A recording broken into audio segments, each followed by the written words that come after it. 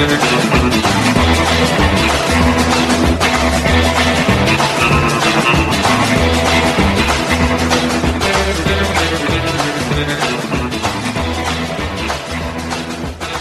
right, everybody, welcome to it, and happy Friday to you. It's the 26th of January, 2023, and like I said, it is Friday. This is the Derek Hunter Podcast. Thank you for listening, downloading, sharing, telling a friend, all that good stuff. And don't forget the Weekend Effing Review tonight, patreon.com/Derek Hunter Podcast or DerekHunter.locals.com, as well as you enter to win the autographed book this week, Edwin Buzz Aldrin, which I don't think he literally changed his name to Buzz. I think he dropped the Edwin stuff. So, autographed book from him. Check it out there at those sites. Appreciate it. Let's get started so we can get finished, shall we? There's a lot going on, a bunch of things to talk about. Today we just got numbers from the economy. Fourth quarter GDP growth. Expect Joe Biden to come out and throw out his shoulder, patting himself on the back on this one. But we'll see. When you've got, I went through the jobs numbers for December when they came out, and then they said, oh, it's more than expected, and then they revised down November and October by, I think it was 75,000 jobs, maybe 100,000, somewhere in there. It was a lot of jobs. I don't ever believe government numbers until they've been government numbers for a while. So it takes a while for them to go, all right, now, what you have to understand is the people in charge of these departments are political hacks. The people who work in these departments are careerists, and many of them are leftist activists, so they recognize that their best way to have a stellar career and get advanced is to please the political hacks. And so they can inflate numbers, they can highlight different things, like I say all the time. If you control the unit of measure, you control everything. So you can say, oh, we've had 200,000 jobs last month. And everybody's excited. That's the headline. And then 2 months down the road, you go, we overestimated by 75,000 jobs. Oopsie. Well, that never makes the headlines. It's the 200,000. That's what people remember is the headlines. People don't remember the story or the revisions. It's like the correction page in a newspaper. When, first of all, who reads newspapers anymore? Second, now it's even worse because they have corrections pages on their websites that nobody goes to, or they put at the bottom of stories, oopsie, we meant this, or we should have said that.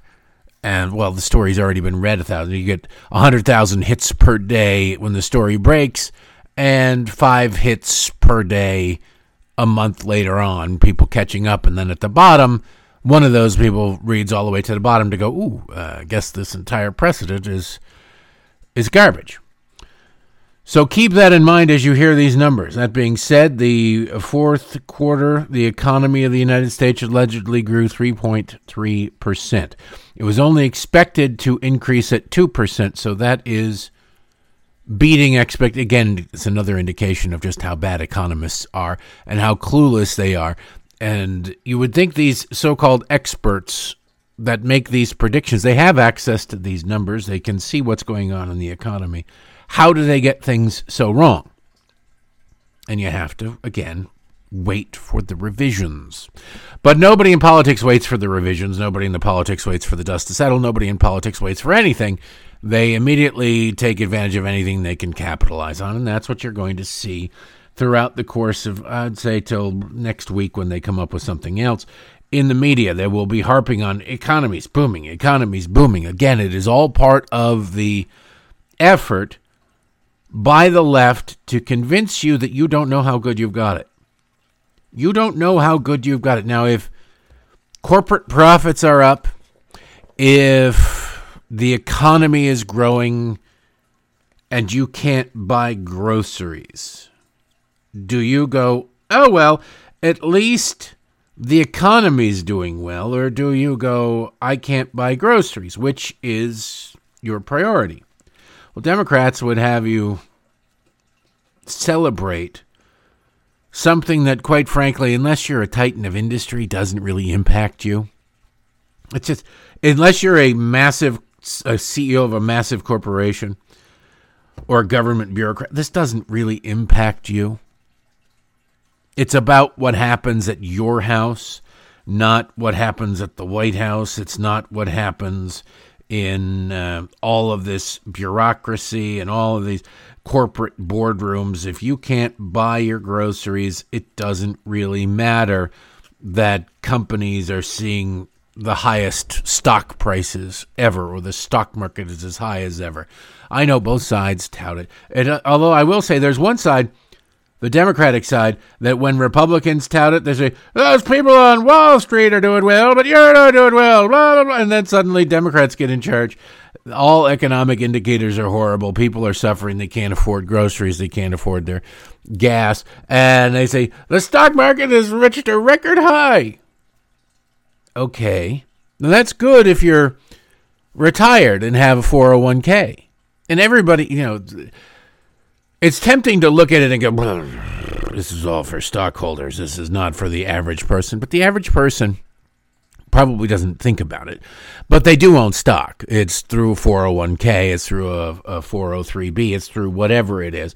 They are invested in it. Maybe not directly. They're not day traders. They're not sitting around doing this sort of stuff. But they are in the stock market. So a rising stock market does benefit people. And I promise you, it'll hurt if the stock market collapses, if it even drops, 20%, especially for current retirees. The longer you have going out to retire, the better off you'll be from any sort of correction, which I think we're well overdue for, or massive drop in the stock market. It is...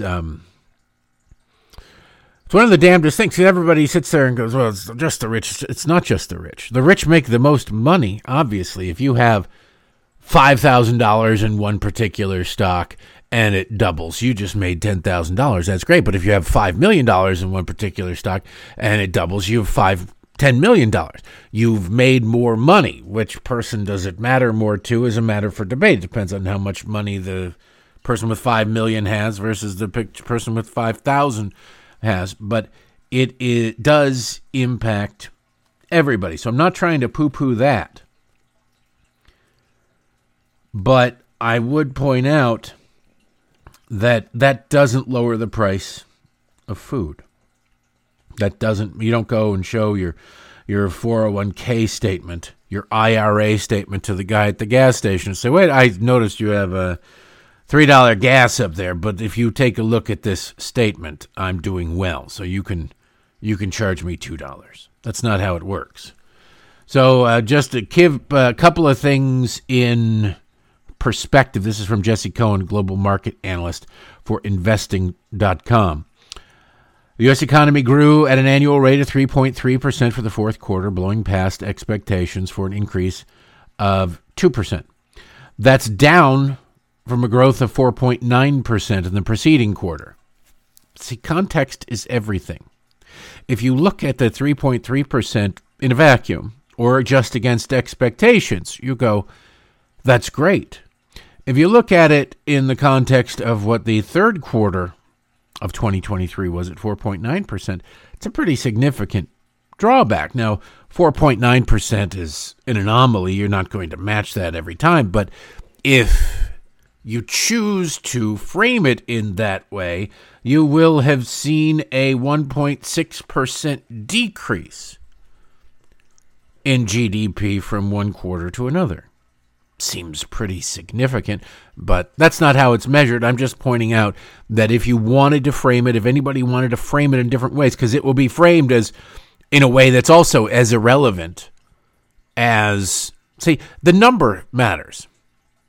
What the expectation was doesn't. What the previous month was, or previous quarter was, doesn't. I would argue that what the previous quarter was matters more than what the expectation was, simply because they're points on a line and you can spot a trend if you go back a couple of points and you can see which way things are going.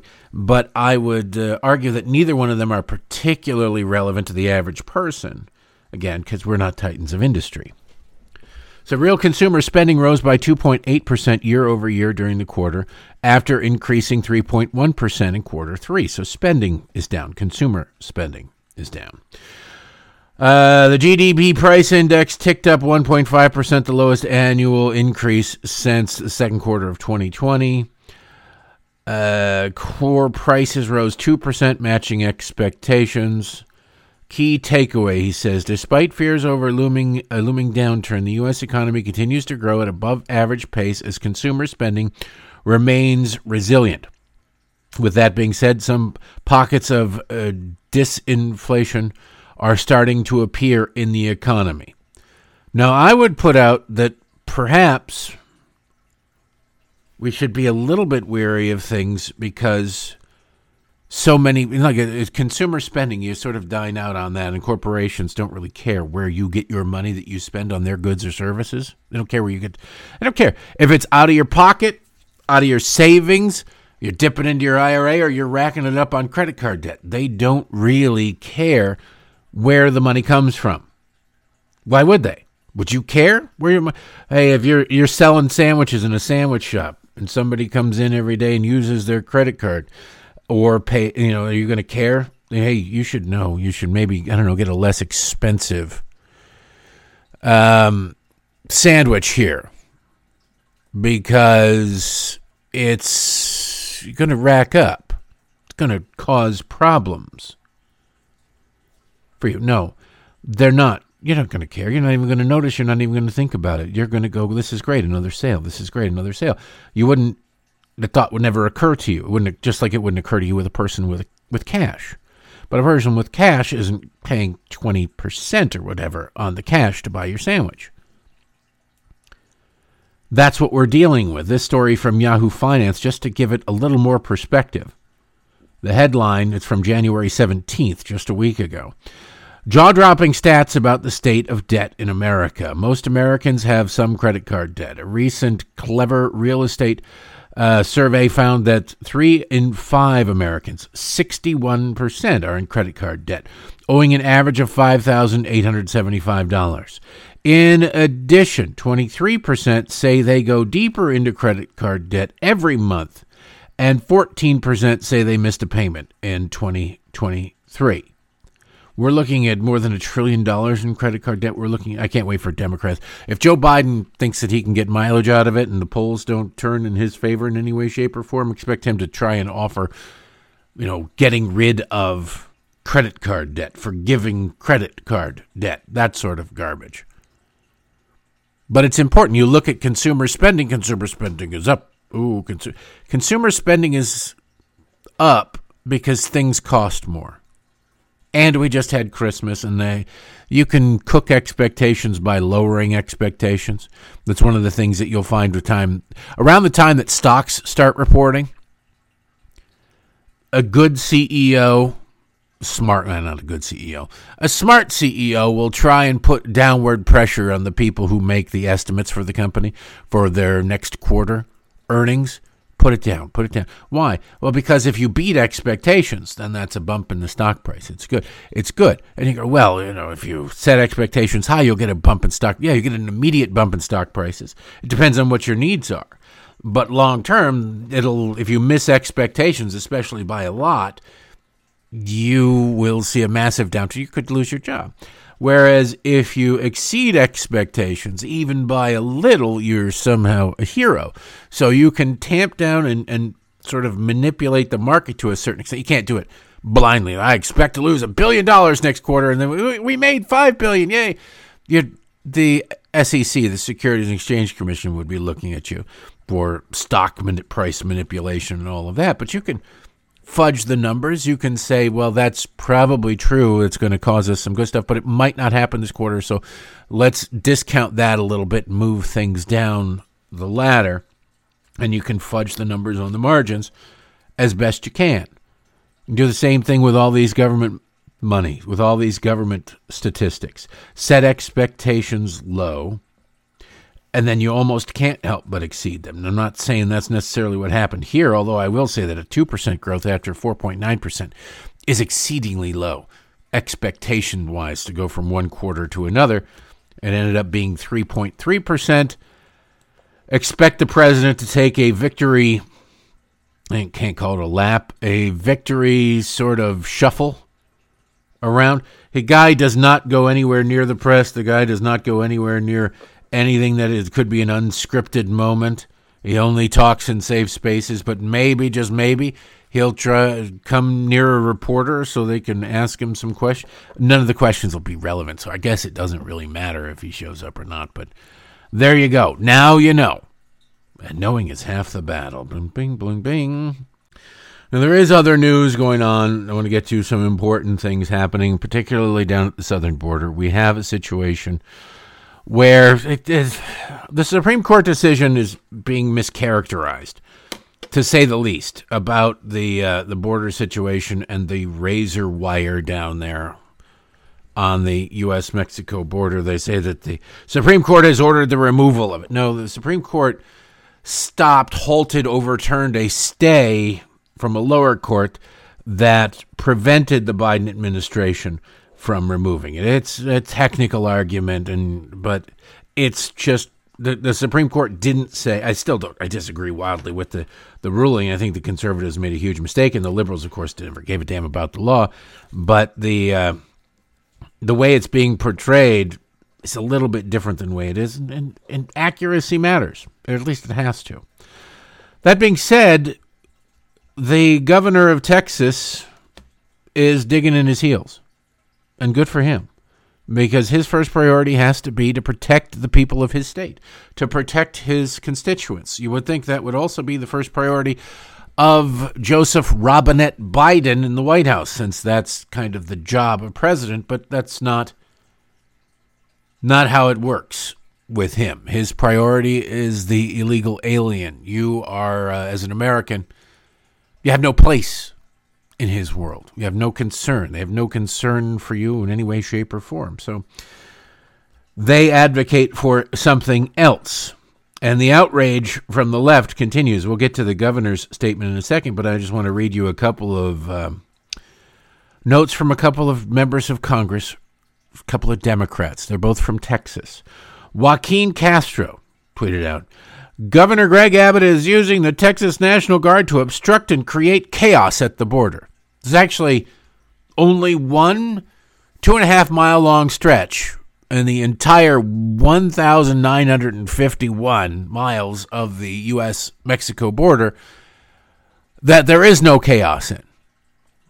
And it's the 2.5 mile stretch that Governor Abbott has put up this razor wire and effectively stopped, proving somehow that barricades work, the flow of illegal aliens over the border. The rest of the 1,948.5 miles of the U.S.-Mexico border, you can pretty much mule all the fentanyl and human beings across it you want without any problems whatsoever, and you can be greeted by sandwich-making members of Border Patrol and be given your phone and sent on your merry way with the pinky swear that you'll show up at court in 10 years.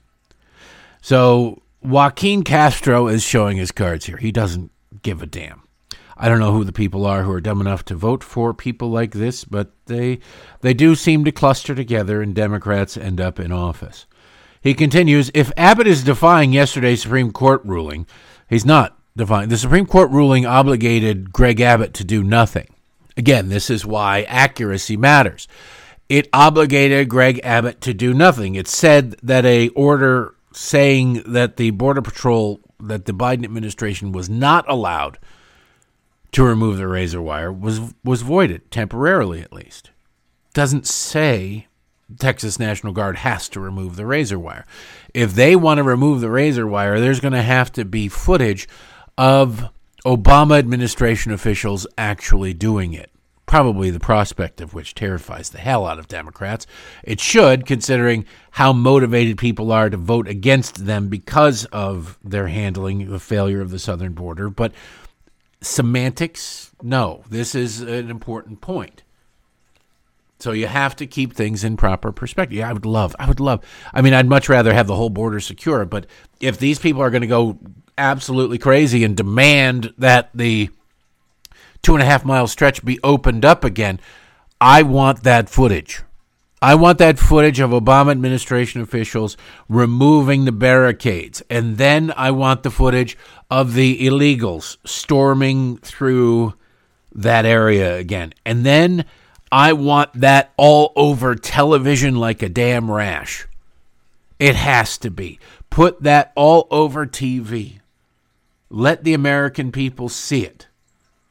The beautiful thing about the Republican position when it comes to the border relative to the Democrats' position is all Republicans have to do is recite the truth. That's it. You just say, here's the pictures, here's what they're doing, this is horrible. People will draw that conclusion. You don't even have to say this is horrible. People will know. Whether or not Republicans are capable of doing that, I don't honestly know. It wouldn't surprise me. They could screw up a one-car funeral, as the joke says, especially when it comes to messaging. But rarely is the messaging sitting there in the tee box on the tee with a nice strong wind at your back and a wide fairway that is straight to the hole, just about the distance of your normal drive. That's this situation. He continued, POTUS needs to establish sole federal control of the Texas National Guard now. See, no emergency in any realistic sense, but they want him to declare a state of emergency, Joaquin Castro does, to federalize the National Guard, to take it away from the governor of Texas. This would set up a perilous situation, I think, where there would be some temptation and maybe some action, people refusing to be federalized. Lawsuits, for sure. What is the national emergency for this?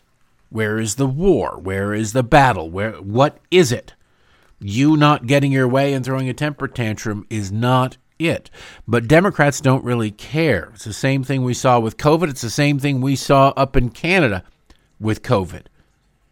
You grant government the power to grant itself emergency powers. And you think, well, it's just going to be normal. It's going to be perfectly, what could possibly go wrong? They'll never abuse this. They always abuse this. It's the nature of government to do that. One party recognizes that and tries to limit or eliminate this from government, and the other party personifies the problem and is the reason why you have to try to limit these things or eliminate them completely. So it's not just Joaquin Castro who's calling for the mobilization of the Texas Air National Guard, the federalizing of the National Guard. Congressman Greg Casar, also of Texas. He tweeted out after Joaquin Castro, I agree with Joaquin Castro. If Abbott is defying yesterday's Supreme Court ruling, POTUS needs to establish sole federal control of the Texas National Guard. I will point out, no matter how many times you hear it, no matter how many so-called news anchors tell it to you, the governor of Texas is not defying any Supreme Court order. The Supreme Court, in fact, ordered him to do nothing. It had nothing to do with him. Nothing to do with ordering him to do anything. He put up razor wire. The feds wanted to come in and get it. A lawsuit ensued to try and block that. A lower court said you can't remove it until this is adjudicated. The Supreme Court said, no, that lower court order preventing the feds from removing it, saying the feds can't remove it, is not valid. That in no way obligates Greg Abbott to do a damn thing.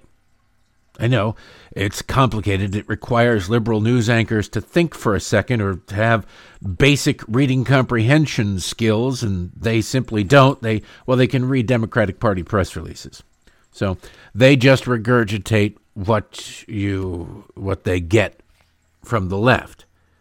But Greg Abbott is putting more. There's nothing stopping Greg Abbott from doing anything.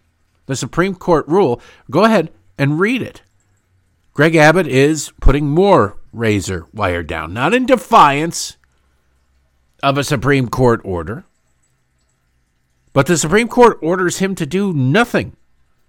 It says the feds can remove it. Now, if he's not blocking them, they're not going in yet. I think that the White House is now rambling with the horror of the success that they've just got. And I think they wanted to lose this case in the Supreme Court so they could then say, because it's 2.5 miles on the southern border. And the southern border is 1,951 miles. 2.5 miles doesn't matter. But they wanted to be able to say, look at this activist left-wing or right-wing court. Look at this activist conservative court. They had all the Democrats on board on the court, predictably, like the sun and the tides. They're as predictable as that. They had all of them on board. So you sit there and you go, well, they were ready. We lose this, and we lose it 5-4. Or better yet, 6-3, so it's all those dastardly Republicans. We could then argue that it's an activist Supreme Court and we need to change the makeup of the court, term limits, ethics, blah, blah, all the things they've been arguing, not because they think it's going to motivate a whole hell of a lot of voters, but it will motivate Democratic voters. It's not going to win people to their side. No poll indicates that the American people are on the side of Democrats, which, again, makes it super ironic that they are the people who scream and yell, this is what democracy looks like, because when they are presented with democracy and what it, in fact, does look like, they do the exact opposite. But that's beside the point. That's beside the point. They wanted to be able to argue about the evils, the ills, the problems, the horrors of the activist right-wing court, and they won. They're a lot like the dog who caught the car. Well, what do you do with the car now that you've got it, Fido? I don't think the Biden administration really wants to go in and remove this 2.5 miles of razor wire because of what I just described, the bad optics of having the federal government come in and open up more of the border so more illegal aliens can enter even less encumbered than they are entering already, and they are entering unencumbered as it is. It's a horrible, horrible situation optically for Joe Biden. So that's why the second they got the order, they could have tried to go into this park and remove the 2.5 miles of razor wire. They haven't. They have the authority to do it. And again, they have the authority to do it. Greg Abbott is under no obligation to make it easy for them or help them or do it themselves. So he's throwing down more razor wire, challenging, daring the Democrats to come in, daring the White House to come in. And you've got the Democratic congressional delegation going, we need to federalize. We need to remove the power of the people of, I'm not sure how well this will play in Texas, even in Democratic areas, because Texas is, very independent. Maybe not the Democrats, but most Texans are. And they're saying, please, federal government, come in and protect us from this horrible governor who is trying to protect a small swath of the border from fentanyl and human smuggling and everything. Marco Rubio, senator from Florida, retweeted Castro and Kazar, by the way, and said members of Congress who demanded the National Guard come to D.C. to protect them after January 6th now demand Biden stop Texas from using the National Guard to protect Texas. See, it's different when it's them. It's different when it's them. Protect them. They love them. You're a bit of an inconvenience. You're kind of in the way. You prevent them from imposing their will on other people. Well, that's not entirely true. They don't really prevent them. They hinder them. They slow down what they call progress. It's not progress in any sense that a real human being thinks of it, but it's what Democrats define it, and they continually are rewriting the dictionary. But if you really want to know the real-world impact of what's going on at the southern border, look no further than this story. It's coming out of Boston. Now you'd think, what the hell does Boston have to do with the southern border? And under normal circumstances, Boston would have really nothing to do with the southern border. Let's be honest about it.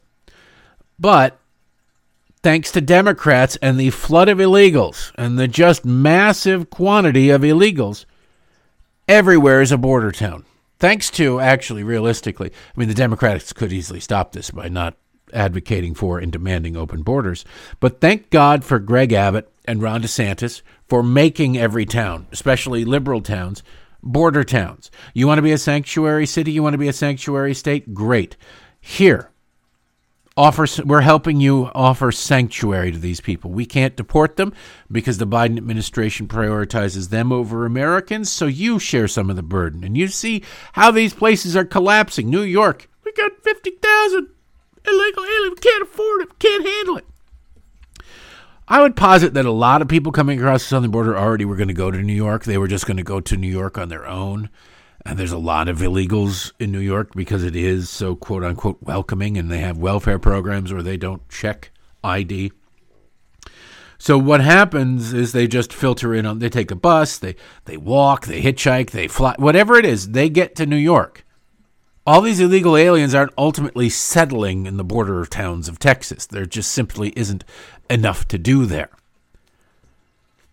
So they were going to end up there. The difference is these Republican governors busing and flying them up there is they concentrated it and they made it visible. What was invisible, what was slowly absorbed in private behind the scenes, is now right out in the open for everyone to see. And a lot of these illegals didn't know they could get all these benefits. They didn't realize the extent to which the left had bent over backwards and was wasting our tax money on people who have no right to be here. And now they're getting it because activist groups know where they're going to be. They know where they're going to be. And they can sign them up. And it's wonderful for them, but it's costing the cities a lot of money. They're having to find places to put them. So they take over the Roosevelt Hotel and ban Americans from going there so they can roll it up and fill it up with illegal aliens. High schools in Chicago. We'll get rid of the American kids. Actually, the best thing to happen to kids in Chicago is to keep them out of school. Honestly, the school is making them dumber, so they can get educated in any way. If they just replace them with vouchers, they'd be much better off, but Democrats will never do that. But everywhere is being flooded. All these places, these compassionate places, are being flooded with illegal aliens, calling their bluff on the compassion. And now it brings us to Boston. This is New York Post, dozens of migrant families have set up camp in Boston's International Airport as Massachusetts struggles to find shelter for the booming migrant population. What? Yes, illegal aliens. You can find the footage of this online. Illegal aliens are sleeping at Logan Airport. You can't walk, if you don't have a ticket for a plane, you can't really go in anywhere except for the very beginning and sort of mill around baggage claim. And that's it. I remember the time before 9/11 when you could go to the gate. Actually, if there's anything positive to come out of this whole thing is that you no longer have to stand there at the gate and wait for somebody to go and try and pretend you're waving to them through those little tiny windows. But we used to do that to my aunt in California when she'd come to visit all the time. It's like, oh, there's Aunt Tony. I don't know if that's Aunt Tony or not. You didn't have a telescope. But you're like, that's yes. And you wave and you wait, and you couldn't leave. We couldn't leave until the damn airplane was in the air. And like, okay, why? Why? It didn't make any sense. But to me as a kid, all I wanted to do was go play. Now you can't. You can go to security. Unless you're an illegal alien, then you can go anywhere you want. You can set up a sleeping bag and just basically plant your flag in the tile, and that becomes the sovereign nation of I have no place to shower a stand, and you get to stay there as long as you want and collect. You can probably put down, I live across from the southwest check-in gate at Logan Airport on your address for welfare checks, and they'll deliver them directly to you. Back to the story. Nearly 100 people, including many young children, have been sleeping on cots on the floor at Logan International Airport's International Terminal in scenes eerily similar to those at Chicago's O'Hare Airport. Right. The airports across the country in liberal cities are becoming refugee camps. What could possibly go wrong? You take your shoes off, take your belt off, take your pants down. Stand up there and let us scan your naked body for the whole world to see. Oh, wait, step out of the way and allow this family of, 3 70-year-olds and 2 7-year-olds of illegal aliens who will never contribute to society in anything close to what they'll cost society. Let them through, unfettered, right this way. Go pick a nice little nook to set your tent up in. It's all good. Don't worry. The migrants were huddled in hats and blankets as they lay next to piles of their belongings in footage taken by CBS Boston. Massachusetts State Police officers are being paid overtime to patrol the area, Governor Maura Healey said Monday, blaming the Biden administration for the mess. Did you hear this? You won't hear this. Quote, "We need D.C. to act. We need Congress to act," she said when asked about the airport chaos. That ain't the Biden administration. We need D.C. to act. We need Congress to act. She's a Democrat. She's trying to blame Republicans or dealing with the New York Post. Quote, "The path here in terms of what needs to be done to fix the border situation, to change some of the asylum process and get much needed funding to interior states who have had to shoulder the burden for the problem that is geopolitical and is not of this state's making," she said. Now, I love that. She needs money, wants money for interior states. What is that code for? What is that shorthand for? Screw the border towns. Screw the border states. Eagle Pass, Texas has a population of, the average junior college football attendance. And yet there is no concern for them being overrun by 5,000 people per day. But 5,000 people make their way to Boston over the course of a few weeks or a few months, and suddenly it's a problem. I promise you, 5,000 people were making their way to Boston beforehand. They just were making it there in groups of 1, 2, 5, whatever.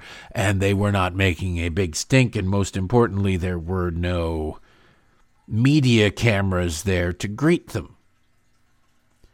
Now that people see what's going on, these leftists have to pretend to care. And if there's one thing leftists exceed at, it is pretending to care. But they don't really care. They don't really give a damn. So keep all of this in mind when you hear the stories about, oh my God, Texas is defying the Supreme. They're not defying the Supreme Court. The Supreme Court ordered Texas to do nothing. Nothing whatsoever. Except they can't prevent the Biden administration from doing something. It didn't obligate Texas to do anything. The Biden administration likely is a little bit concerned about doing what the Supreme Court empowered them to do because they had the ability and the people to do it almost immediately upon that ruling being entered into the record, and they didn't. They didn't. So maybe, just maybe, there's something more going on here that the media either doesn't understand because their heads are too far up the political activism wing of their party. But you can imagine where that is. Or they don't want the audience to understand because it does not bode well for their party. Either one isn't a particularly good look for journalists. I'll let you decide which one is more likely. In other news, what do I think is going to happen with the southern border? Do I think that Joe Biden is going to rush in there? And I think he has to kind of do something, to be honest with you. I don't see how he can placate the activist base in his party by doing nothing. I don't think he wants to do it all that quickly, but there's no holidays coming up, no holiday weekends coming up where they can do it on a Friday and people will be off until Monday, off until Tuesday, and so nobody will think about it. People won't be paying attention. So we'll see how it works itself out. But I suspect he'll drag his feet for a while, hoping that circumstances will change or hoping that maybe Abbott will get another court victory or whatever it is, because the Attorney General of the state of Texas has promised to continue the fight legally, and the governor has issued a statement saying we're not going to stop. So both are in the right, and I just want you to be aware of the fact that the Supreme Court does not obligate them to do either or anything. Greg Abbott, in fact, released the following statement. The federal government has broken a compact between the United States and the states. The executive branch of the United States has a constitutional duty to enforce federal law protecting states, including immigration laws on the books right now. President Biden has refused to enforce those laws and even violated them. The result is that he has smashed records for illegal immigration. Despite having been put on notice in a series of letters, one of which I delivered to him by hand, President Biden has ignored Texas's demand that he perform his constitutional duties. President Biden has violated his oath to faithfully execute immigration laws enacted by Congress. Instead of prosecuting immigrants for the federal crime of illegal entry, President Biden has sent his lawyers to federal courts to sue Texas for taking action to secure the border. President Biden has instructed his agencies to ignore federal statutes that mandate the detention of illegal immigrants. The effect is to illegally allow their en masse parole into the United States. By wasting taxpayer dollars to tear open Texas's border security infrastructure, President Biden has enticed illegal immigrants away from the 28 legal entry points along the state's southern border, bridges where nobody drowns, and into the dangerous waters of the Rio Grande. Under President Biden's lawless border policies, more than 6 million illegal immigrants have crossed our southern border in just 3 years. That is more than the population of 33 different states in this country. This illegal refusal to protect the states has inflicted unprecedented harm on the people all across the United States. James Madison, Alexander Hamilton, and other visionaries who wrote the U.S. Constitution, therefore, saw that states should not be left to the mercy of a lawless president who does nothing to stop external threats like cartels smuggling millions of illegal immigrants across the border. That is why the framers included both Article 4, Section 4, which promises the federal government, quote, shall protect each state against invasion, end quote, and Article 1, Section 10, Clause 3, which acknowledges the state's sovereign interest in protecting their borders. Arizona versus the United States, blah, blah, blah, setting court case. The failure of the Biden administration to fulfill duties imposed by Article 4, Section 4 has triggered Article 1, Section 10, Clause 3, which reserves to the states the right of self-defense. For this reason, I have already declared an invasion under Article 1, Section 10, Clause 3 to invoke Texas's constitutional authority to defend and protect itself. The authority is the supreme law. That authority is the supreme law of the land and supersedes any federal statutes to the contrary. The Texas National Guard, the Texas Department of Public Safety, and other Texas personnel are acting on that authority as well as state law to secure the Texas border. Greg Abbott, Governor of Texas. Amen, brother. Right there. The Biden administration hasn't really responded to that yet.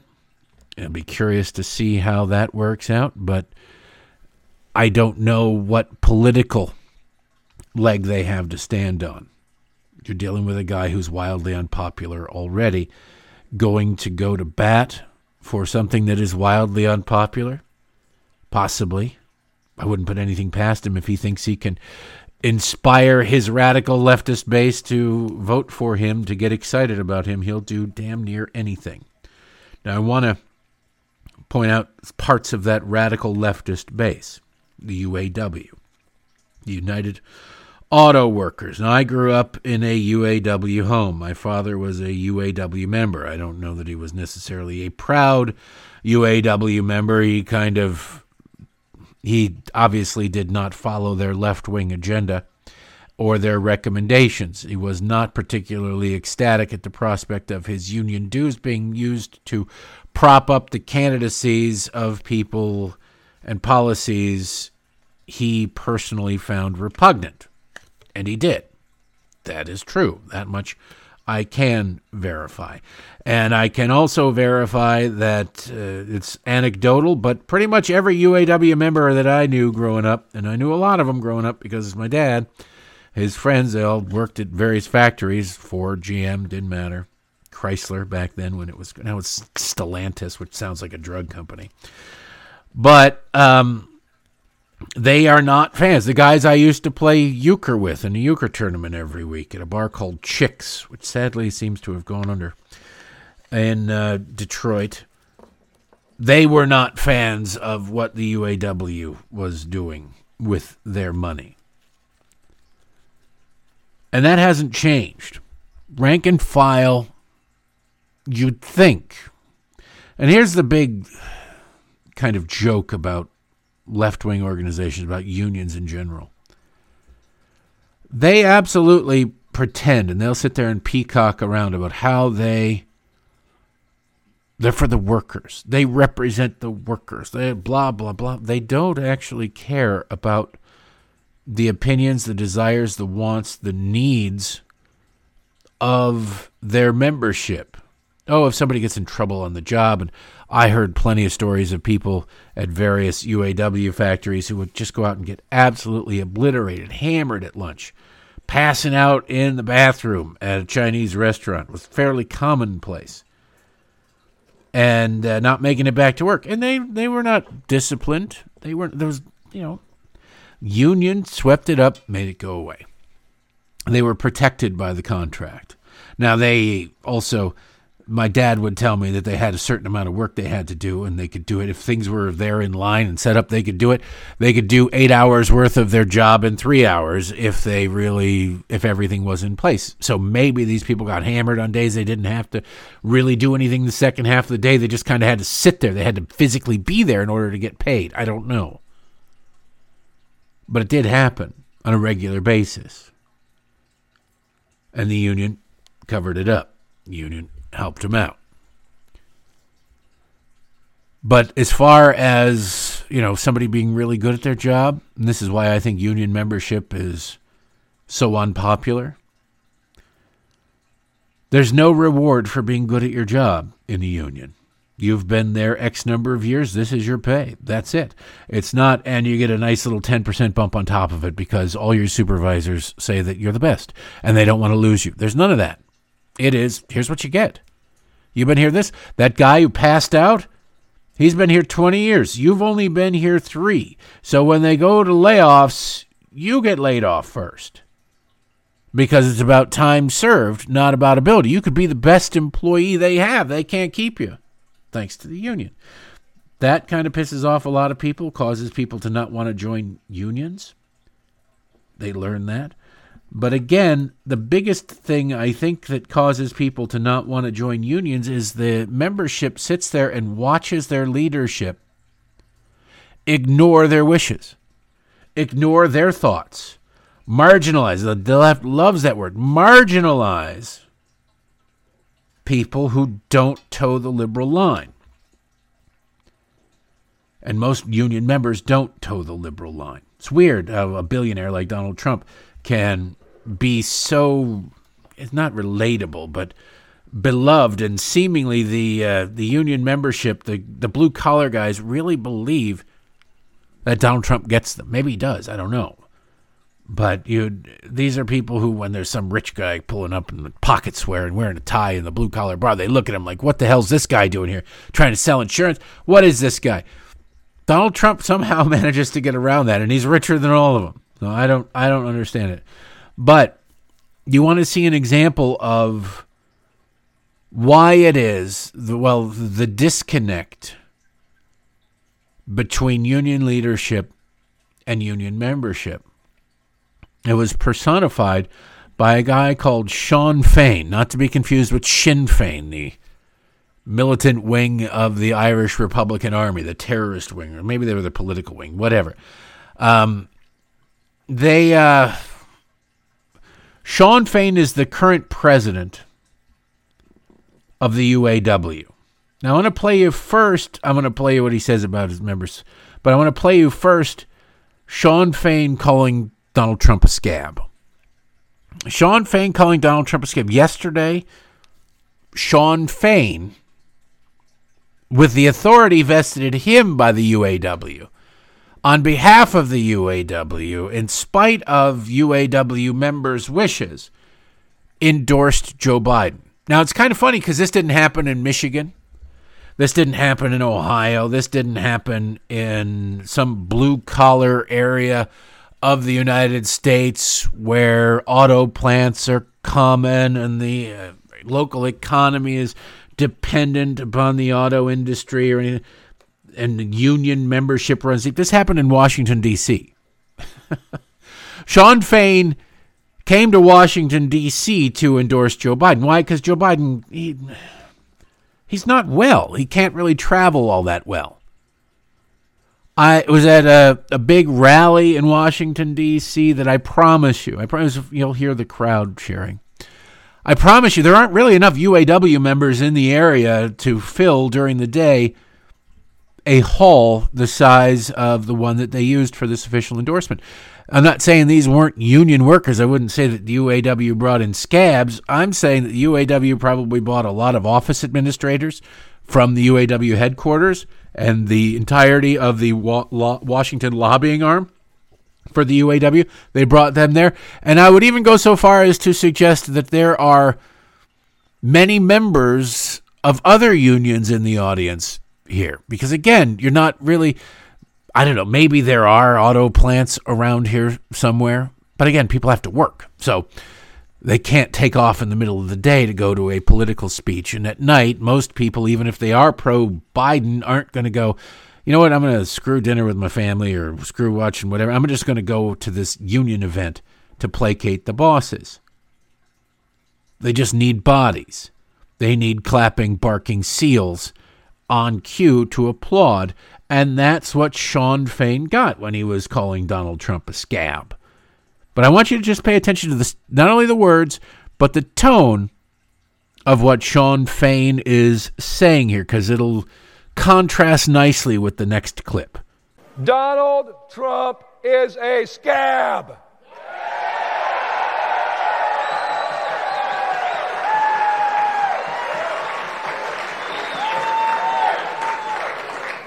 Donald Trump is a billionaire, and that's who he represents.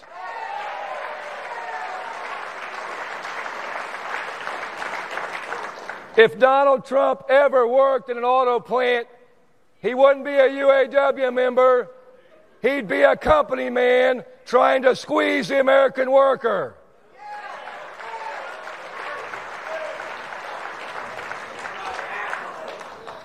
Donald Trump stands against everything we stand for as a union, as a society. When you go back to our core issues, wages, retirement, health care, and our time, that's what this election's about.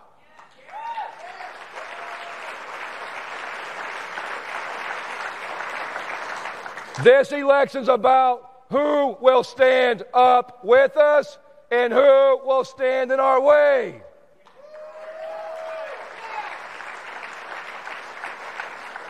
Those are the questions that will win or lose this election and will decide our fate. Those are the questions that will determine the future of our country and the fate of the working class.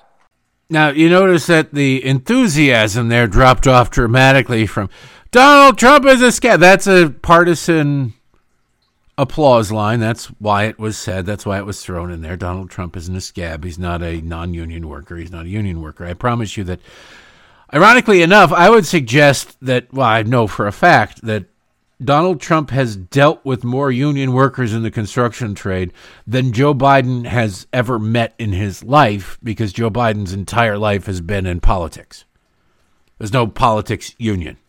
There's no politics union. Joe Biden didn't get rich because he was paid, a fair wage the same way that all the other workers. No, he got rich because he sold out Access and everything.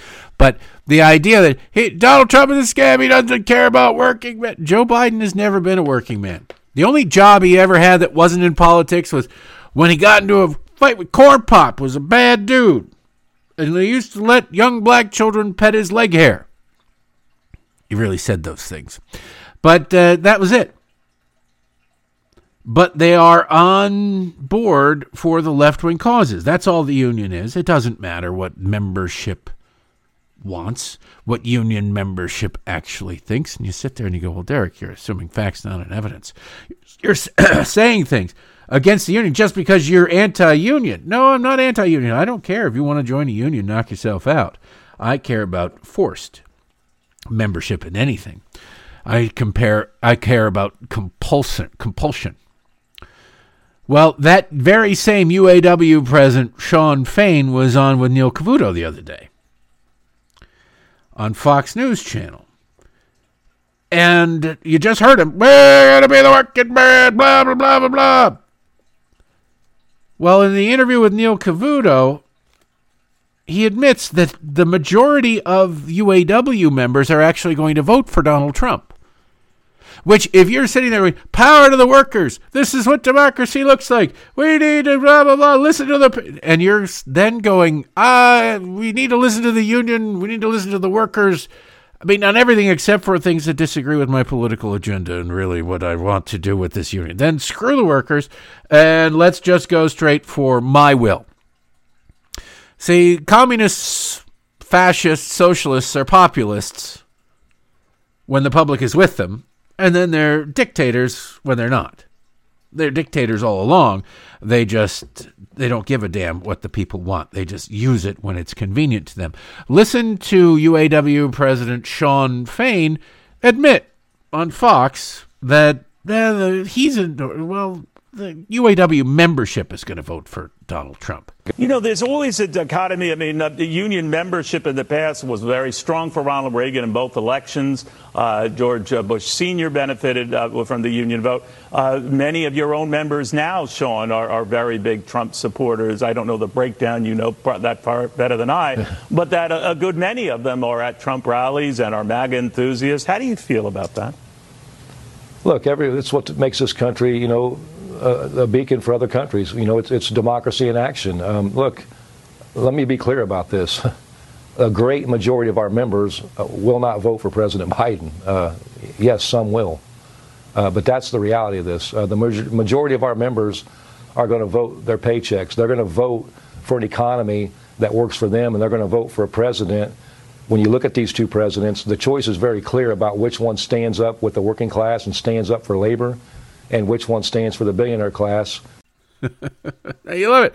Hey, people are going to vote. They're going to vote. They're going to vote for their wages. They're going to vote for their paycheck. They're going to vote for. Yeah, Joe Biden is trying to kill the auto industry by mandating electronic vehicles that aren't going to sell, and they're going to, close down real factories and make these factories, and they're going to go out of business and screw over the UAW workers, and UAW employees know that, but. He's right there. Look, the vast majority of my membership is not going to vote for Joe Biden. Well, then why the hell did you endorse him? On what authority, on what grounds did you endorse him? See, this is why people hate unions, and this is why that hatred of unions is absolutely justified. While we're still on the UAW thing and the union thing in general, I just want to mention just a little bit more about these unions and what they're doing when they're supporting Democrats. And you buy a car, you're paying for a lot of things you want. But everything that's added in there, everything that comes standard.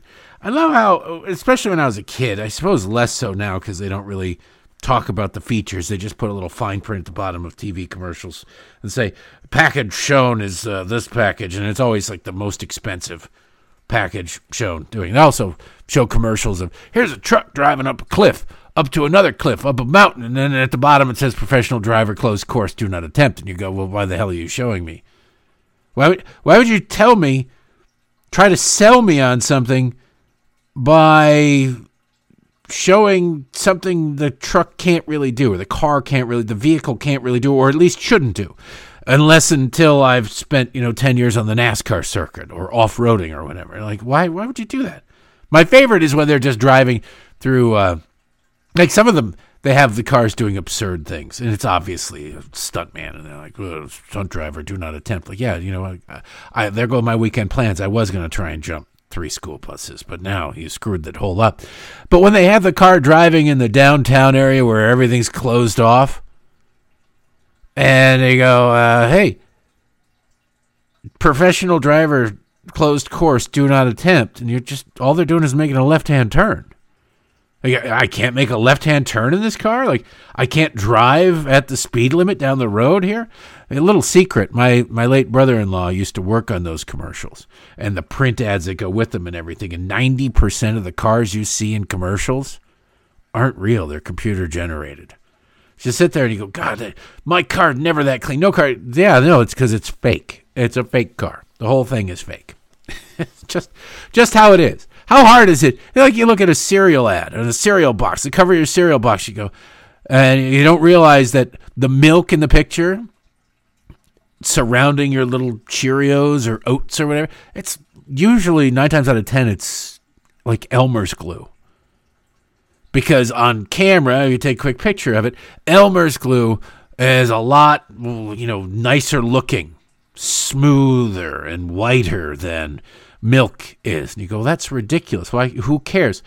Nobody cares. But a lot of people just, so much of life, so much of industry, so much of jobs is people just justifying their jobs. It really, truly is. You'll find that out if you don't know it already. Anyway, the Democrats that get full-throated union support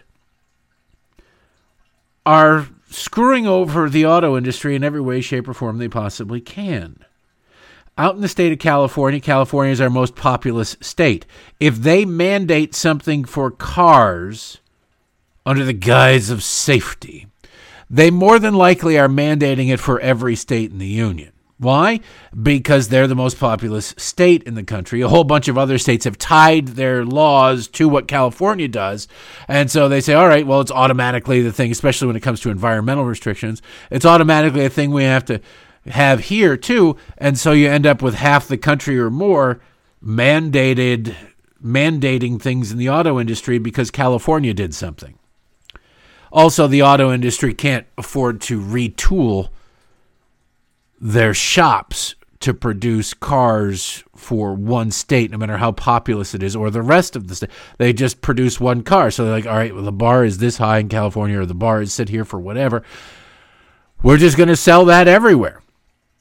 And it's going to cost more because you want to let's add a 12th airbag right in the middle, comes out of the armrest. And all right, great. Let's mandate that. Okay, that's $500 more to the price of a car. What? Why? Well, because it costs $500 to do that.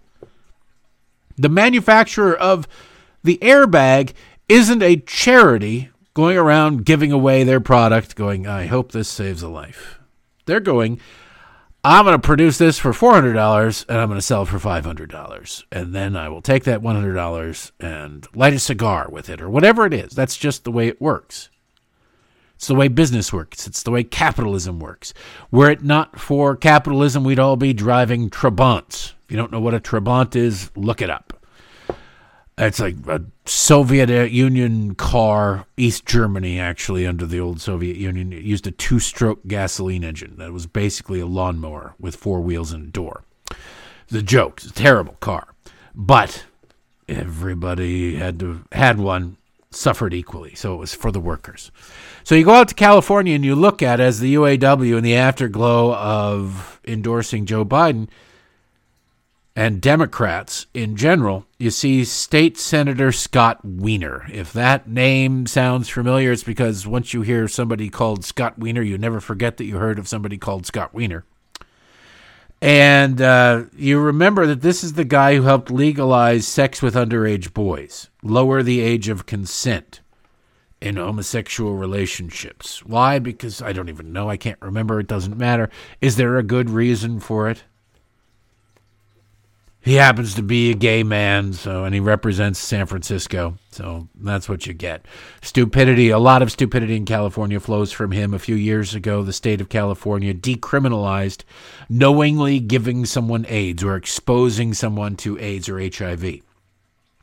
Used to be, if you have AIDS or HIV and you are about to have sex with somebody, by law you had to inform them that you are HIV positive, so they might make an informed decision about their own protection in their own bodies, right? They can decide to go through with it. They can decide to pass. They can decide that they want to take certain precautionary measures, whatever. Scott Wiener, for reasons known only to Wiener, decided that that was homophobic. It was just wrong. It was whatever. How, he doesn't have to explain, because Democrats never have to explain, especially California Democrats. And the rest of the state legislature went along with him, and the governor went along with him. And they said, yeah, you know what? To hell with that. You can take a pill and probably not die from AIDS. So let's just go ahead and get rid of that. You can keep your AIDS secret. secret and have unprotected sex with anybody you want. So you again begin to see little Scott Wiener's priorities in life. Well, if you're trying to afford a new car, he's going to try to make it even more expensive. And you think this is too stupid to become, everything he's done is so damn stupid, you think that can't become law. It will become law. Underage sex with boys thing is disgusting, and people should be rotting in jail before they rot in hell for that. And knowingly giving somebody AIDS, the same sort of thing. But that impacts people in California. This move by Wiener is going to impact everybody because, again, California, if California mandates something, it becomes a mandate elsewhere in the country automatically, and then the auto industry just incorporates it to everything they make, and we all end up paying the price. The San Francisco Standard. The headline, driving 10 miles an hour too fast? This California lawmaker wants tech to stop you. A California lawmaker announced a bill Wednesday that would require new passenger vehicles and large trucks sold in California to be equipped with technology that would prevent them from going more than 10 miles an hour above the speed limit. State Senator Scott Wiener, who represents San Francisco, announced the legislation as part of a larger package of street safety proposals in response to surging traffic deaths in the U.S. Well, maybe you get your left-wing nutball rioters to stay out of the roads and fewer people will be hit by cars. Could we have seen far too many people being seriously injured and dying on our streets? Wiener said. Yeah, because you have a permanent protest class that thinks that playing Red Rover with cars and trucks around blind curves in the middle of the night is a smart play. Personally, I think it is as far as weaning out the gene pool of stupid people, but that's just me. If passed, Senate Bill 961 would require vehicles beginning with model year 2027 that are manufactured or sold in California, and it'll be everywhere because that's just how it works, to come with a speed governor, also known as an intelligent speed limiter. It would make California the first state in the nation to mandate this technology. These devices match a vehicle's global positioning system location with a database of speed limits to figure out what speed a vehicle should be traveling at during any given time. Now, don't you love that? They just slip that in there. Slide that in past the goalie just a little bit. You can see why Wiener likes it. He slides in there. You're going to track your GPS. You're going to track your car through GPS. Government has to have access to your GPS so that it can know which road you're on, so that it can know how fast you're allowed to go. Don't worry, government would never abuse that information. Government would never, ever overstep its bounds or track people. That would be, unless you look at January 6th and anybody who happened to have a cell phone in Washington, D.C. at that time has gotten a visit from the FBI. But that's beside the point. You're being a little paranoid there, Derek. Calm down. Calm down. This is the world that progressives would love to. It's Republicans who are the fascists. Now we must pass this legislation so that we can control how fast you go and know where you are at any given moment, okay? To protect you from those fascism, to protect us from fascism. Yes, you must intrude on our privacy to protect us from people who don't want to intrude on our privacy. That's weird. Okay, go ahead. Square that circle, Wiener. You got to love that. You have to love that. Drivers would be able to temporarily override the speed governor, according to the proposal, in case there's an emergency. But I would say this. I would ask, if you're going to go this far, and again, it's what I said about the slippery slope the other day. Well, the reason people talk about slippery slopes is because most slopes are super slippery. You say, well, we're going to be able to override this. It's 10 miles an hour. You can speed 10 miles an hour. And most people go, well, if you're 5 miles an hour over, the police aren't going to give you a ticket. Most cops will let you slide for like 8, 9. You get beyond 10, and then you're going to get a ticket. You're going to get pulled over for sure. But if Wiener wants to mandate these things in cars, What's the point of a speed limit? Honestly, if you're going to allow somebody to go 10 miles an hour over the speed limit as a matter of law, then are you not negating the concept of a speed limit? Or at least not the concept of a speed limit because you're limiting it, but you're certainly negating. You'd have a pretty good defense if you got a ticket for going 7 over. You take that to court and say, hey, I was only doing what the government allowed my car to do. I couldn't go 11 miles an hour over, but damn it, I can go 7 miles an hour over. If they'll allow me to go, if they're going to control how fast I can go, then why would they allow me to speed in the first place? It opens up a whole can of worms of stupid that Democrats never think of, but realistically, the one they hope you don't think of is the fact that they are going to have to, by necessity, track your every move in order to enforce this. And that ain't going to be free. The running of the GPS, that would be run by the government. Of course, they're going to have to impose it. This is how it works. And an industry is unregulated. And I know, obviously, the auto industry is heavily regulated, but I'll use an industry unregulated example here to illustrate the point more clearly. If an industry is unregulated and then the government comes in and says, we must regulate this. Don't worry, we're not going to tax. We're just going to make sure that it's safe for everybody. We're going to make sure it's whatever it is for everybody. Well, there are costs imposed on that industry that are passed on immediately to the consumer anyway for compliance costs and whatever technology they mandate is put in there. But then for government, there will eventually come a point where there are administrators who have to make sure that whatever regulations, even though they don't cause direct taxation by the government, that those things need to be paid for. It costs money. Taxpayers are paying. And then it becomes taxpayers are on the hook to make sure that these regulations are followed. Why should we have to do that? Why should taxpayers have to do? And then they will say, we need a small tax on this industry, on this business, on this whatever, in order to pay for it. That's all. Well, again, that, just like everything else, gets passed on to the consumers. It's weird how that works. That slippery slope keeps getting slipperier and slipperier. And then you have a bunch of bureaucrats who are justifying their existence, who then find more reasons to regulate more. And the more regulations means more expenses for the state. And that means higher taxes, which means higher costs for the consumer. There is no pool of magical money sitting out there that does not originate from your pockets. How the government gets into it is a matter of messaging. It's a matter of semantics. But make no mistake about it, it all comes from you. It all costs you, whether it's filtered through a bureaucracy or whether it's filtered through debt spending or whether it's filtered through increased costs. It all comes from you. We're sticking it to those evil corporations. We are going to tax them $10,000, and then we'll take that money and give it to the children in the schools. Oh, okay. Hey, wait a second. Why did that product go up in cost by $10,000? Those damn greedy corporations?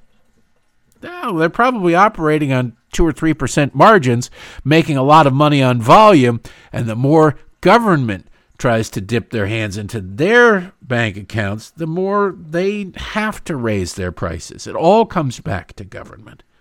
The direct line, they worry about the school to prison pipeline.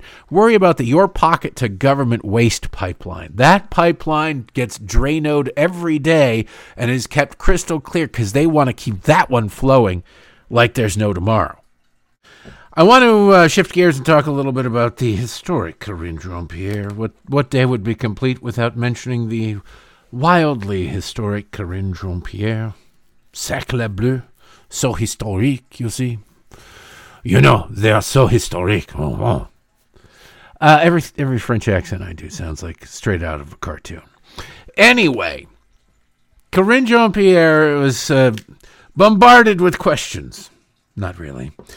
You want to know how all the stuff going on at the southern border, and they don't really even ask about the stuff we talked about earlier with Greg Abbott and the 2.5 miles and why this 2.5 miles is so sacred that it must be unblocked, why illegal aliens are so special that they cannot even have a bump in the road or anything that might deviate their GPS coordinates that the drug cartels and human smugglers have given them, that Texas securing 2.5 miles of a 1,951 mile border is such a threat to democracy somehow that it must be torn down. It must be taken care of. It must be undone. They don't ask questions about that in the press corps. They ask questions about Joe Biden's campaign without making it about the campaign. See, they can't really come out and say, Joe Biden, Republicans suck, don't they, Corinne? Because she'll go, they do, but I can't really get into why they suck because I'm afraid of violating the Hatch Act and things like that. Plus, honestly, you don't want Karine Jean-Pierre to be your campaign spokesman. She's bad enough as it is with all the resources of the federal government and speaking on behalf of the White House. You take it to a campaign and you allow her to get a little more freewheeling and political, and holy God, how horrible would she end up being? Just terrible. No, embarrassingly bad. So they don't want that. But they do ask her about campaign events, and you may have missed it the other day because, I guess the nightly newscasts covered it a little bit. But there's nobody really talking about abortion right now except Democrats because they don't want to talk about anything but abortion because on everything else they're way out of touch with the American people. So they think, well, we can just throw red meat to these leftists and they'll show up. They'll save us. That's where the energy in the party really is. It tells you a lot about the party. And that party sucks that their energy is in abortion, right? But so they had a rally with Joe and Kamala.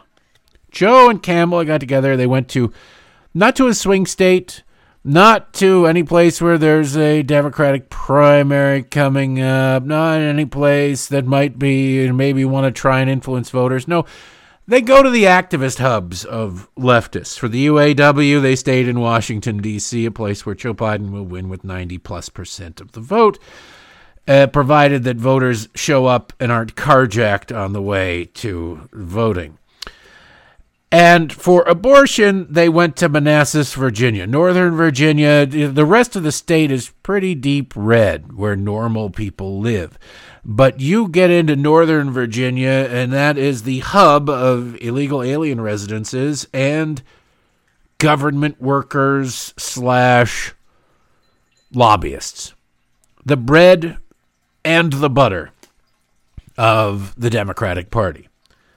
So it is, you sit there and you watch the results come in. It's like St. Louis. Northern Virginia is like St. Louis on an election night. What do you mean? Well, like St. Louis used to be.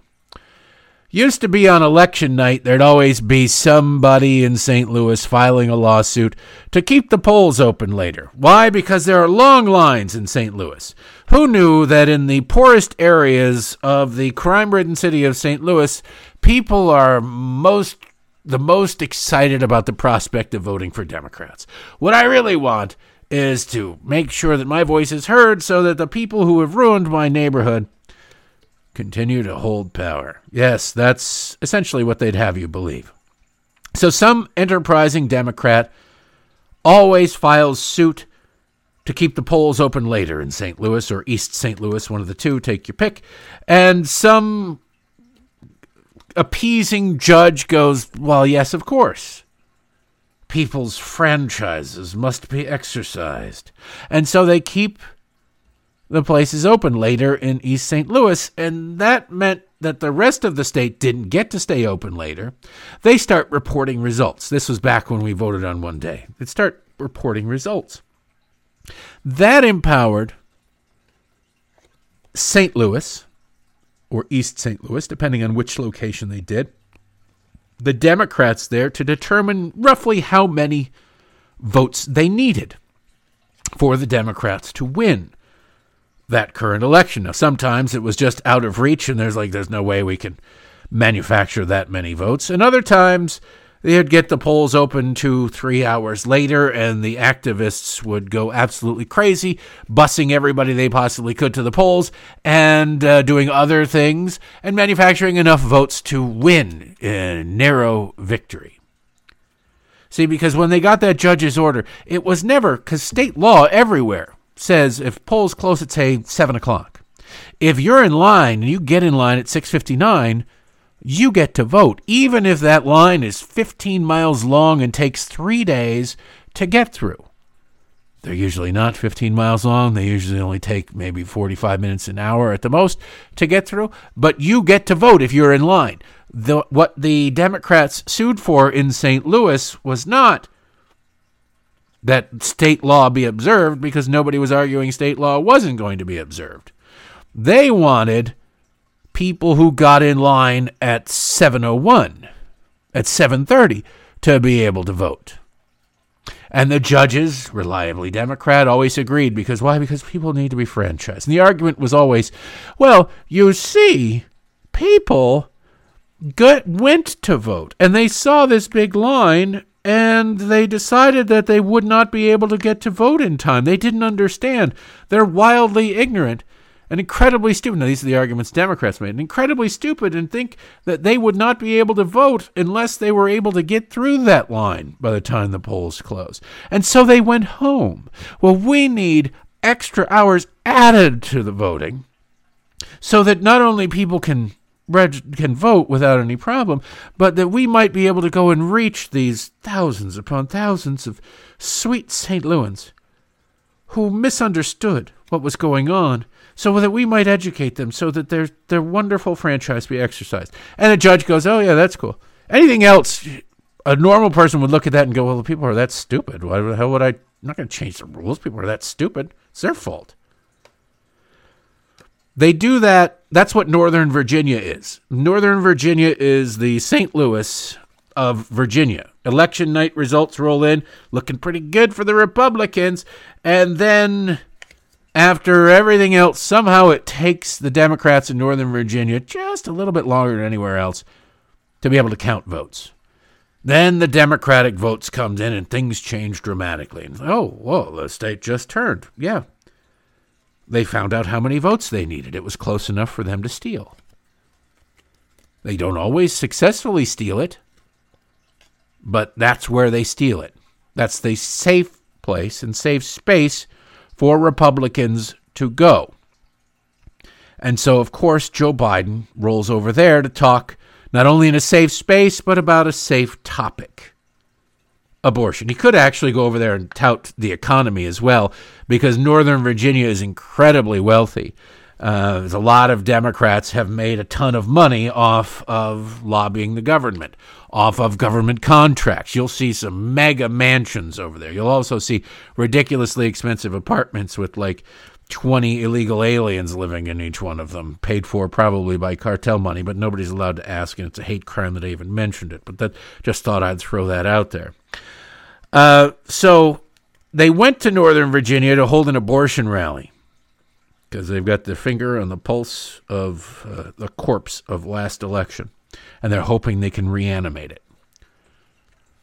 And there were a lot of people standing up, coordinated throughout the auditoriums, yelling about, ceasefire now, stop Israel, genocide, Israel's committing genocide, blah, blah, blah, blah, blah.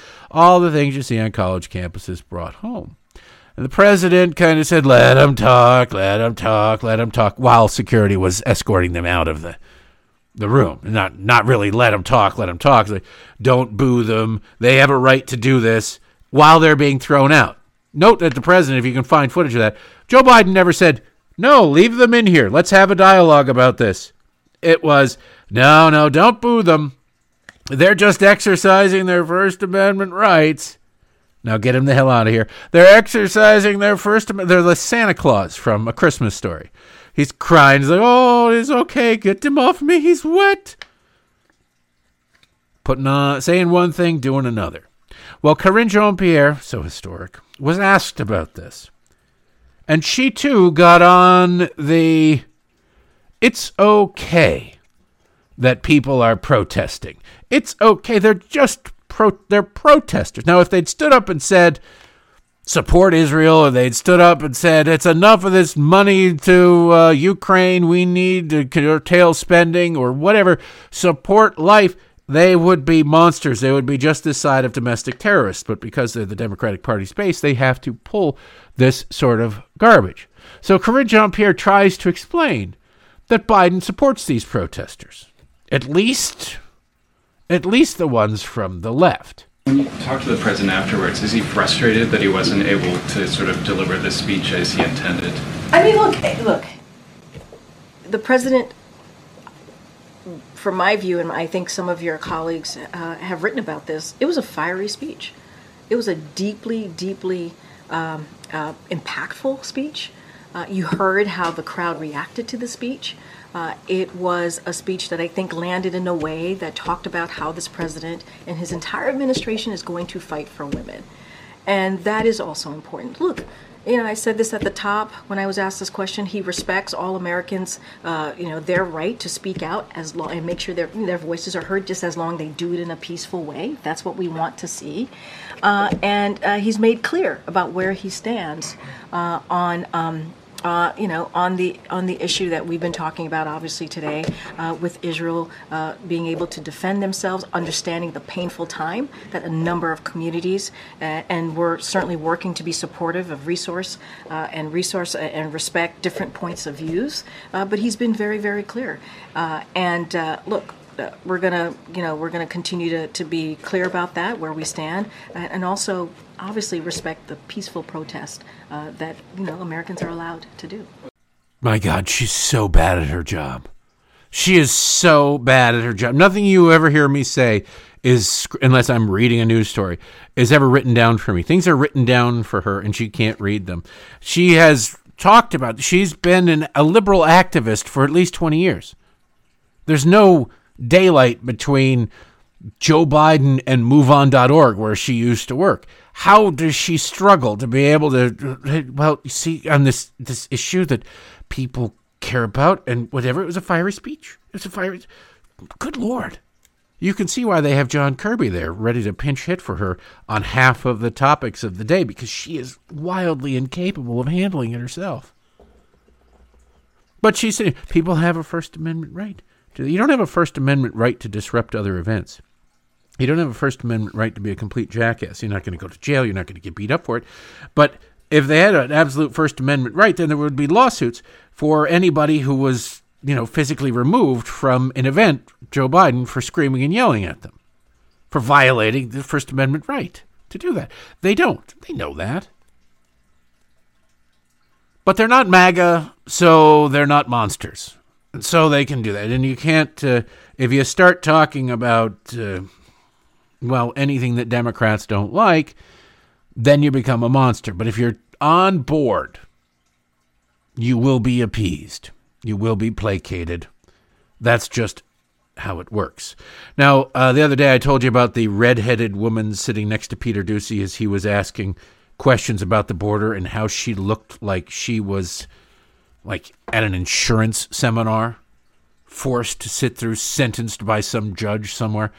And I suspected that it was Kelly O'Donnell from NBC News. It is, in fact, Kelly O'Donnell from NBC News. She's the redheaded woman who is always to the left of Peter Doocy, who never has a follow-up question about what Peter Doocy's asking about when it comes to the border. She's just disinterested. They couldn't care less. But when it comes to protesters at the Biden event, see, the media is trying to figure out, are they supposed to be mad at these people? Are they supposed to lionize these people? What is the playbook here? They are waiting for the marching orders from the Democrats to know whether or not these are people who need media scorn or media indifference or media propping up. And so she doesn't have a question about the border, but she does, in fact, have a question about protests at Joe Biden's events. Because why? Because, this is NBC News. In terms of the event yesterday, where the president obviously indicated that the views of the public are passionate and there are expected protests, is he now braced for protest at every event where the public is expected? So, look, let me just say more broadly, obviously the president respects people's right to speak out peacefully, as you just stated in your question to me, Kelly O. As it relates to events and what to expect, that is something for Secret Service. Obviously, they deal with that. It's not something that I can speak to. They look out for that. They deal with that, so I don't want to get ahead of the Secret Service process. But look, again, the president believes that Americans have the right to speak out, make their voice heard, as long as they do it peacefully. And so we respect that. You got to love that hard-hitting journalism.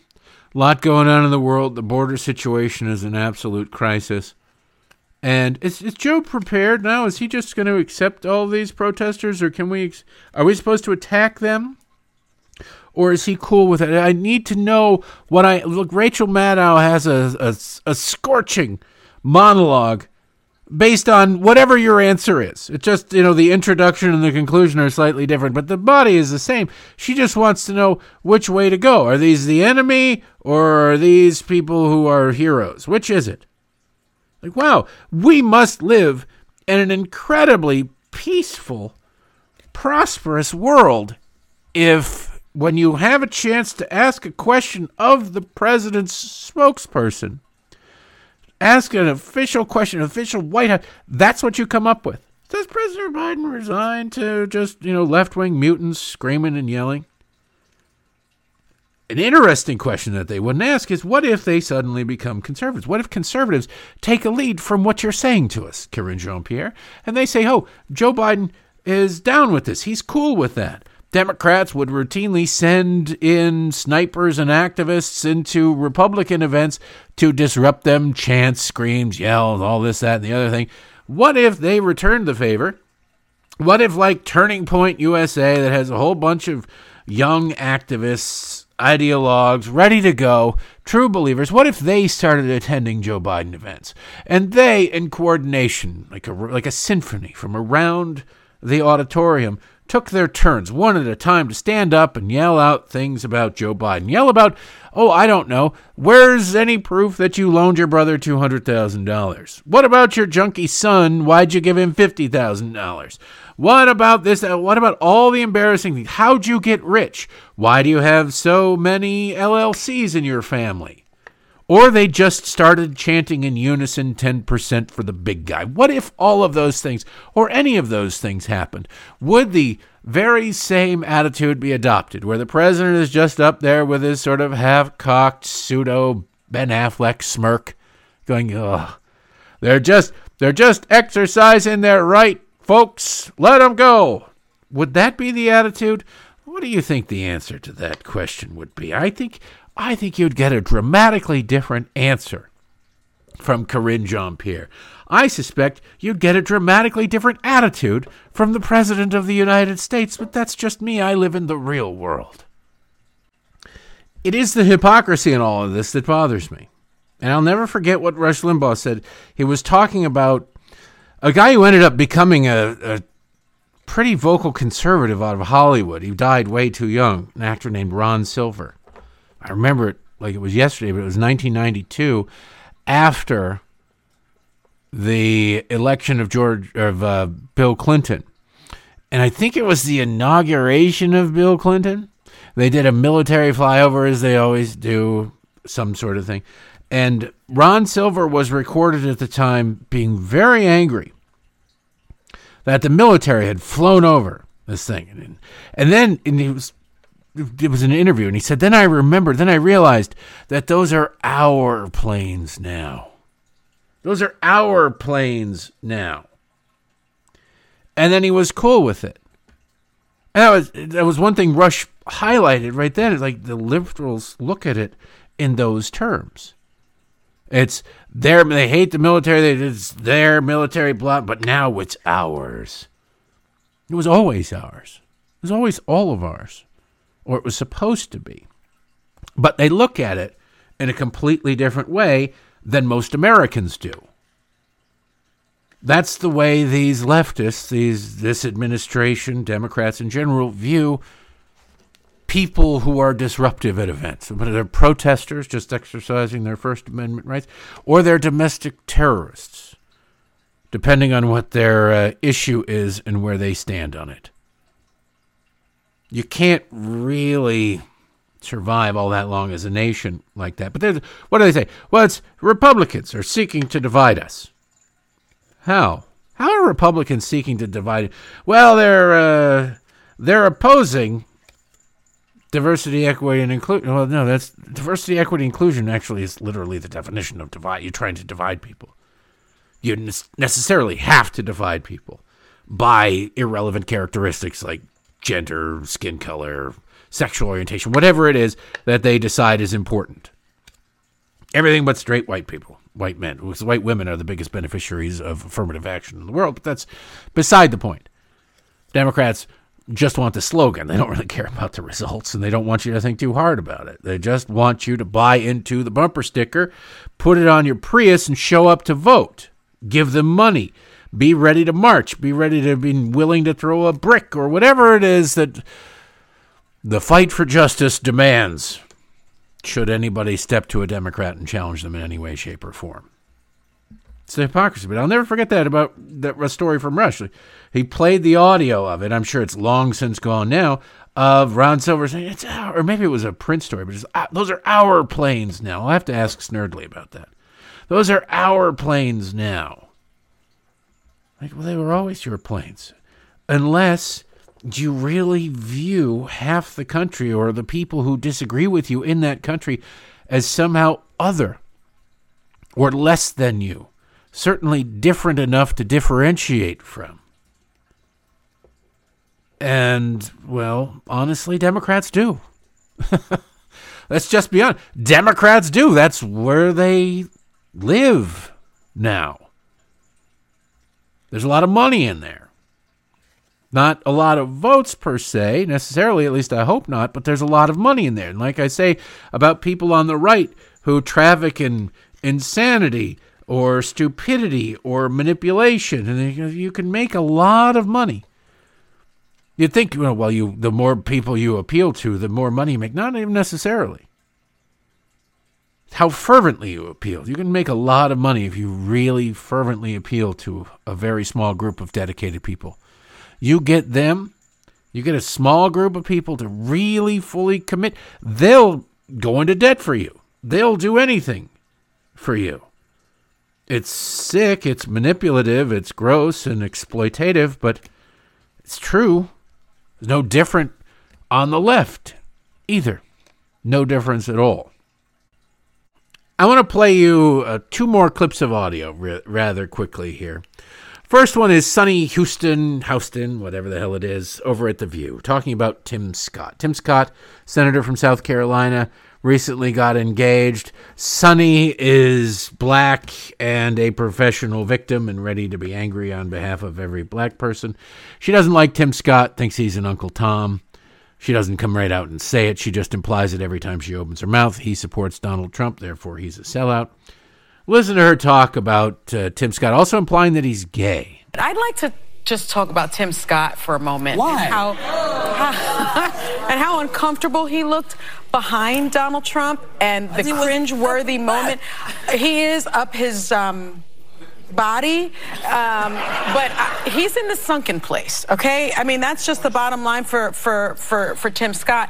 What's so fascinating is he's running for vice president. He endorses Trump on a Friday and then gets engaged on a Saturday and announces his engagement on a Sunday because it's like, pick me, I'm getting married this year, and no other vice president has been unmarried, right, and has been successful. So it just screams, I want to be your vice president. I love you.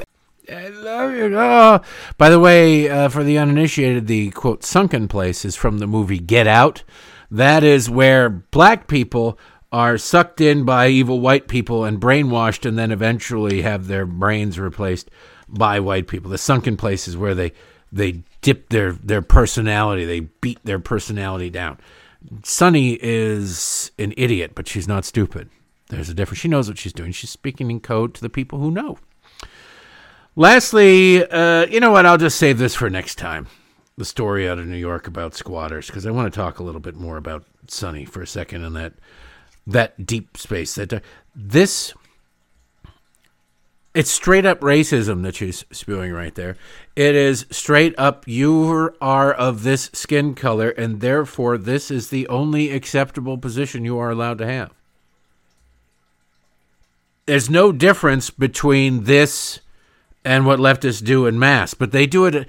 This used to be the fringe. This used to be somebody who would, be sort of not otherized, but if they said something so patently racist, something so wildly offensive, that they would have apologized for. But slowly, and really ever since Clarence Thomas, when it was just Clarence Thomas, they could just ignore it's just Clarence. Let's go ahead. He's an Uncle Tom. Everybody knows that.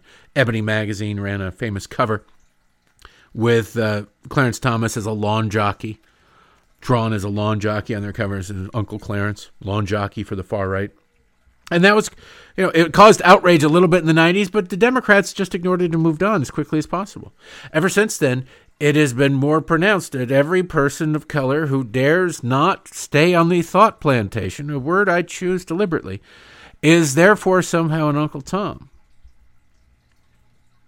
And they're just short of calling it that, just short of saying that. But make no mistake, that is subtext of pretty much everything out of Sonny's mouth. Pretty much everything you see on The View. Whoopi's a little bit more reluctant to do it, but she has engaged in it. Joy Reid lives in this space. You really got to ask yourself, if they're this worried about people thinking for themselves, what else are they worried? Why are they so worried? Why are they so concerned for people not towing the same line? And maybe that leads to questions, and questions are kryptonite to the left. They really, really are. They can't handle it. And since they tend to run in their own circles and a bit of a circle jerk, they don't really have to handle it, if we're just being honest with each other. Anyway, I hope you can handle the weekend. I hope you can handle the Week in Effin' Review. Patreon.com/Derek Hunter Podcast or DerekHunter.locals.com, because that's where I'll be next. Well, that and we're on with Snerdly tomorrow morning, 7 a.m., WABC, 7 to 8 a.m., and all that good stuff. Hopefully you have a great weekend. Lions, let's go. Fingers are still crossed. We'll see. But I hope you do check out the Week in Effin' Review. If you're not a subscriber, you don't want to enter for Buzz Aldrin or whatever, you can send me an email and say, hey, I at least want a sample. I want to try this thing, this Week in Effin' Review, and I'll send you the Week in Effin' Review. Just email me, and I'll get it to you. DerekAllenHunter@gmail.com. Otherwise, see you tonight at midnight. Have a great weekend. Thanks for listening.